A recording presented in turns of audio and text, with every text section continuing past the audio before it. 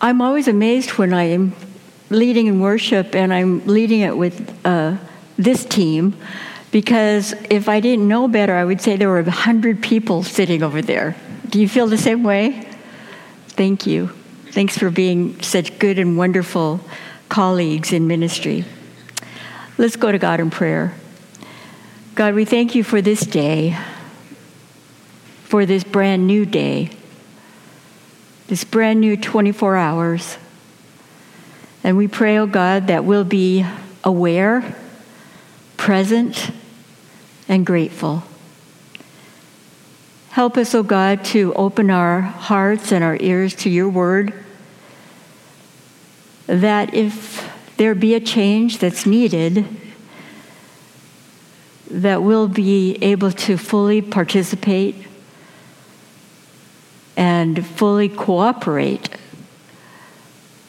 and fully desire to be shaped into your image. And so we lift this up to you, and we pray this in the name of Christ. Amen. My son-in-law showed me a cartoon on his that he downloaded from his iPhone, and it showed these aliens talking to each other. And they said, "Did you find out what was going on down on Earth with all the celebration?" And the other alien was just scratching his head and said, "Well, apparently it's a big deal that their world managed to revolve around the sun in a year. So, and they think they had something to do with it. So, we every new year, though, we look at it and we say, we celebrate it, and I think it's very tied into Epiphany. And I'll share it with you why in just a few minutes. We're beginning a new sermon series over these next weeks called "What Light Will You Follow?" As we sat and talked about what it is we wanted to concentrate on during this season of in between Christmas and Lent. And also in Lent, we wanted to look forward. We wanted to pay attention to the fact that this story now picks up where three people, probably representing an entire generation of people, the Gentiles, pay attention to something new. And they are determined to follow that and are committed to it because they're sure of what they're following. So, of course, the title is, "What Light Will You Follow?" And that's something to keep in mind even as we go into reading the Scripture and talking, is what light do you follow in your own life? I wish Becca was still here in a way, because we have a running little debate in our clergy team. And I'm made fun of all the time for it, because there are certain things that I am such a purist for, and so I get a lot of teasing about it, and that thing is celebrating the wise men on Christmas. I don't think it's right. And the reason I don't think it's right is because, as the story is told, there are no wise men at the stable. They're following a star, and there's no star at the stable. But all of our Hallmark versions of Christmas have the wise men and the star at the stable. And so every year on Monday evening Bible study, I give the group a quiz on the Bible to see which version they are following, whether it's the Hallmark version or the biblical version. And I don't do this to catch anyone out on it. It's just so interesting to see their faces when they realize, no, there was no star, at least in the Bible. There was no donkey. There was no donkey mentioned in the Bible. There were no animals. There's no animals mentioned in the Bible. The innkeeper said nothing, absolutely nothing. The Scripture says because there was no room in the inn, but the innkeeper isn't even mentioned.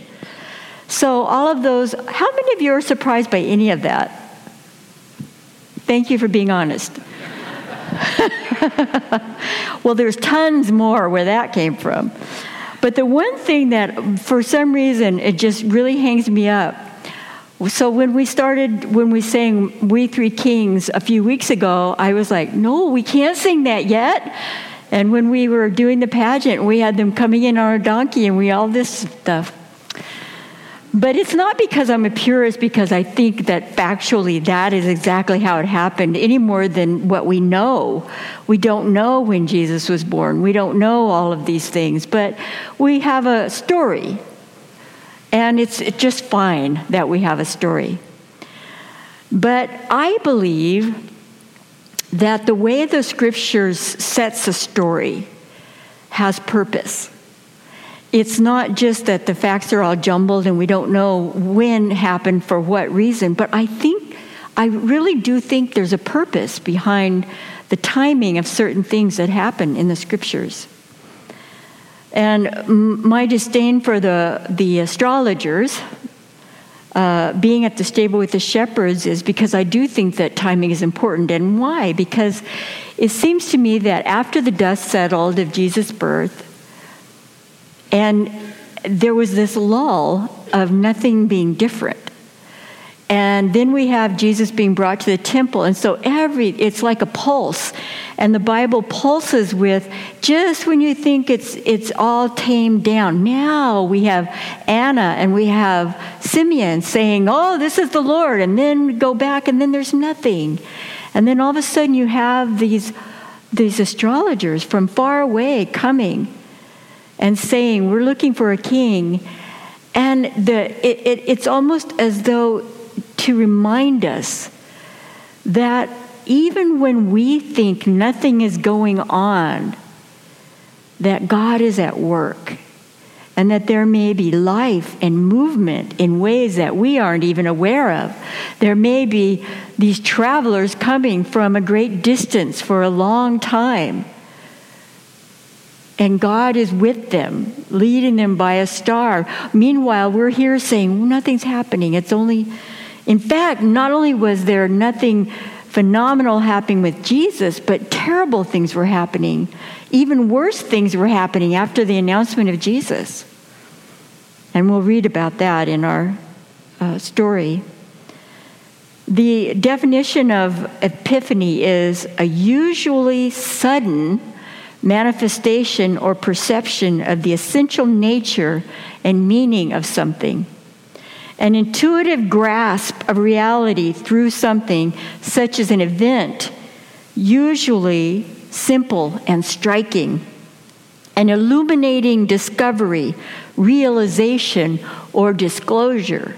And this is why I think Epiphany is so tied around New Year's, because that intuitive grasp of reality through something such as an event, usually simple and striking, could be getting on the scales after Christmas. You look down and you see those numbers, and all of a sudden a light bulb goes off in your head. I cannot eat like I have been for the last 2 weeks. That's an epiphany. All of a sudden you're very aware. I can't eat candy cane and cookies and fudge and nuts and anything I want because it's the holiday season. And so we make these resolutions and we say everything's going to be different now because I realize I have completely let myself emotionally, spiritually, and physically go. And around the beginning of the year, we have this epiphany over and over and over again that we can do better and we want to do better. Maybe you have a list of epiphanies. I do. I keep a list of epiphanies I've had over the course of my whole lifetime, and there are some things I've learned. Some of my epiphanies have been since I was a child that the world does not revolve around me. That was an epiphany. Another one was that not everybody likes me. That's a startling and very hard epiphany sometimes to grasp. That we will suffer no matter how careful we are. That we can survive all of those events that we're quite sure that we'll die from because they happen to us. I've come to realize that you can't love somebody out of an addiction. Our parents aren't perfect or superhuman, and neither am I. And I've come to have this epiphany, that we are loved and beautiful, regardless of our brand of deodorant, toothpaste, body wash, shampoo, political bent, or numbers on a scale. Now, there's another definition to epiphany, and that definition has more to do with this story that we're talking about, but I think it's completely bound into the other. This is that an epiphany as a noun is a manifestation of Christ to the Gentiles as represented by the Magi. The festival commemorating the Epiphany on January 6th, a manifestation of a divine or supernatural being. So, in one sense, Jesus himself is the Epiphany. On the other hand, it is the awakening of all of those around him that became the Epiphany. So our scripture this morning is from Matthew 2, 1 through 13. Listen then to this story. In the time of King Herod, after Jesus was born in Bethlehem of Judea, wise men from the east came to Jerusalem, asking, "Where is the child who has been born King of the Jews? For we observed his star at its rising and have come to pay him homage." When King Herod heard this, he was frightened, and all Jerusalem with him. And calling together all the chief priests and scribes of the people, he inquired of them where the Messiah was to be born. They told him, "In Bethlehem of Judea, for so it has been written by the prophet. And you, Bethlehem, in the land of Judah, are by no means least among the rulers of Judah. For from you shall come a ruler who is to shepherd my people, Israel." Then Herod secretly called for the wise men and learned from them the exact time when the star had appeared. Then he sent them to Bethlehem, saying, "Go and search diligently for the child. And when you have found him, bring me word so that I may also go and pay him homage." When they had heard the king, they set out, and there ahead of them went the star that they had seen at its rising, until it stopped over the place where the child was. When they saw that the star had stopped, they were overwhelmed with joy. On entering the house, they saw the child with Mary, his mother, and they knelt down and paid him homage. Then, opening their treasure chests, they offered him gifts of gold and frankincense and myrrh. And having been warned in a dream not to return to Herod, they left for their own country by another road. Now, after they had left, an angel of the Lord appeared to Joseph in a dream and said, "Get up, take the child and his mother, and flee to Egypt, and remain there until I tell you. For Herod is about to search for the child to destroy him." This is the word of the Lord. I hope you listened carefully to the story and maybe heard the details of it as it is in Scripture. You heard that the child was in a house when the kings, or the Magi or the astrologers arrived. Those being kings is another one of those myths. They were never spoken of as a king in the Scriptures. And they also arrived from the east, and I want to just set this context for you. In Scripture, because the Garden of Eden was said to be the end of the world, so to speak, in that ancient thinking, everything east of Eden was something that was separated from God.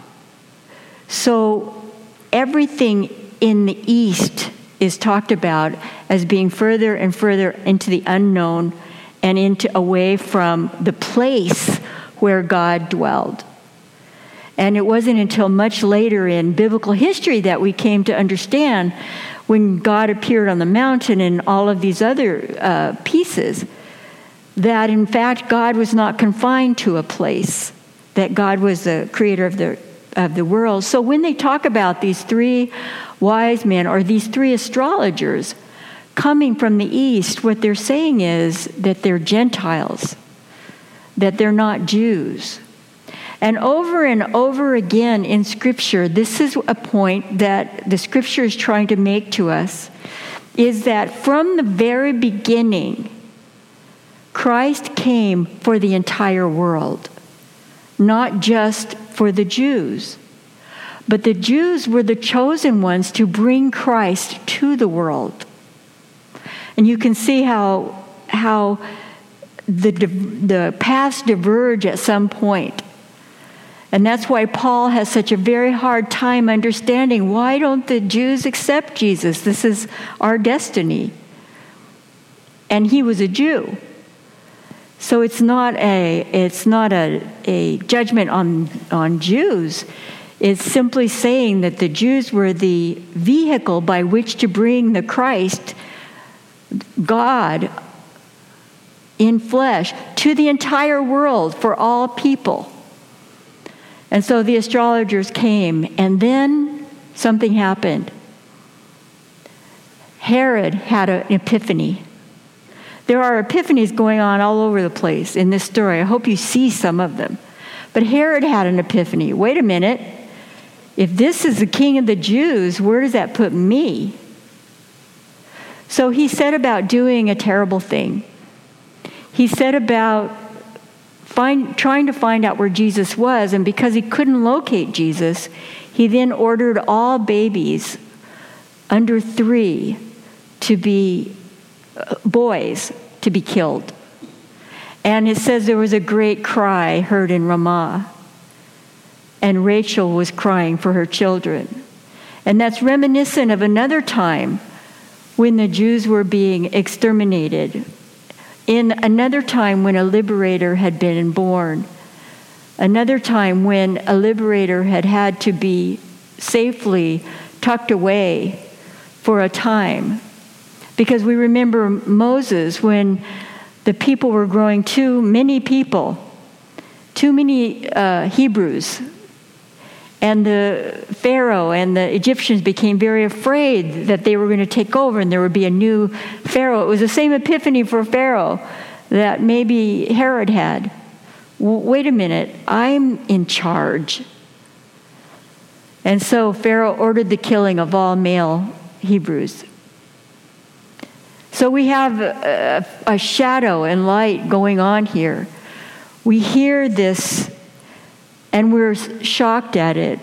And that revelation and that epiphany of Herod, I am not in charge, continues to play out through his whole miserable life. Or was it the people's epiphany?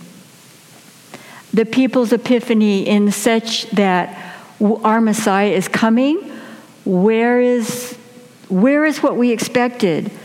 How is this baby going to overcome the Romans? When is God going to set things right? And the epiphany is perhaps God doesn't do things the way we planned it. And many of them rejected that and wouldn't accept that even long after Jesus. Long after Jesus was crucified and resurrected and the church became different than the synagogue, long after that, Jesus just didn't measure up to what their desire was for Jesus to be. Maybe it was the Gentiles' epiphany. Wait, can you imagine the 3 astrologers coming from the east, Gentiles, who are going on a journey looking for a star where the king of the Jews was going to be born? What does that mean exactly? What is the scripture trying to teach us in that? That this king was not just king of the Jews, but that this was someone to be worshiped and recognized as a liberator for the whole world. And isn't it interesting that throughout Scripture, Jesus over and over again will comment and point towards a Gentile in his message for the Jews and for the whole world. So we have these Gentiles coming. We have the Samaritan, the Good Samaritan in a parable. We have the Samaritan woman in one of the greatest texts of all times when she begs for the life of her child and Jesus rejects her. And then she says, couldn't you just give me a crumb? And he says, yes. Or the centurion, the Roman centurion.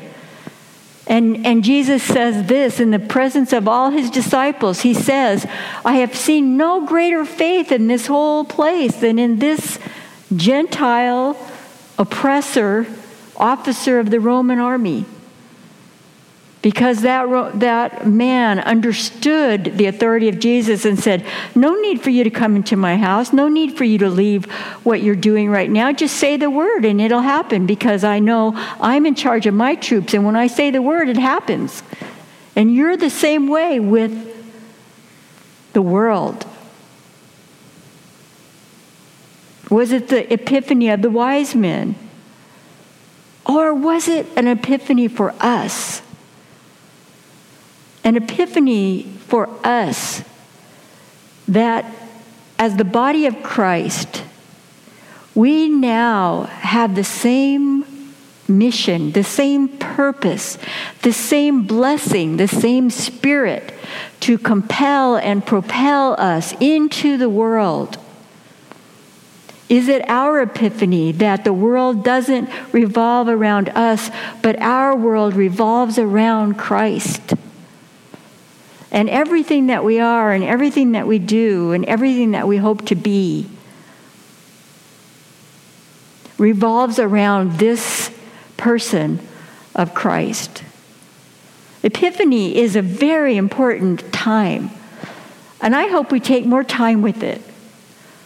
I will still be advocating for no We Three Kings next year before Epiphany. But if you sing it, you'll know I lost. And it's okay. If you see Mary ride in on a donkey, you will know I lost, but it's okay. Or a star, or all of them gathered around the stable. It all becomes our story. And it's an important story. But it's also important to recognize that these aren't just old stories, that they are stories for us today. And how they're told and how they're presented and how they're lifted up is essential for us to understand and to experience and to live out. I hope that you have wise people that surround you. And I hope that they have come from far away and from long ago to touch you, to hold you, to heal you. And I hope that you're the same wise people who would go the extra mile for the people that God has sent us to. I hope that we are a wise community that will follow the star that God puts for us, that it will be God's light that we follow. It'll be God's light that we are determined to follow until it rests in the place that we need it to be. And the place where God intends it to be. And then we start to work. God bless you, my friends. God bless you in this epiphany. And I pray that they just continue to unfold for you day by day. And we ask all of these things in the name of Christ. Amen.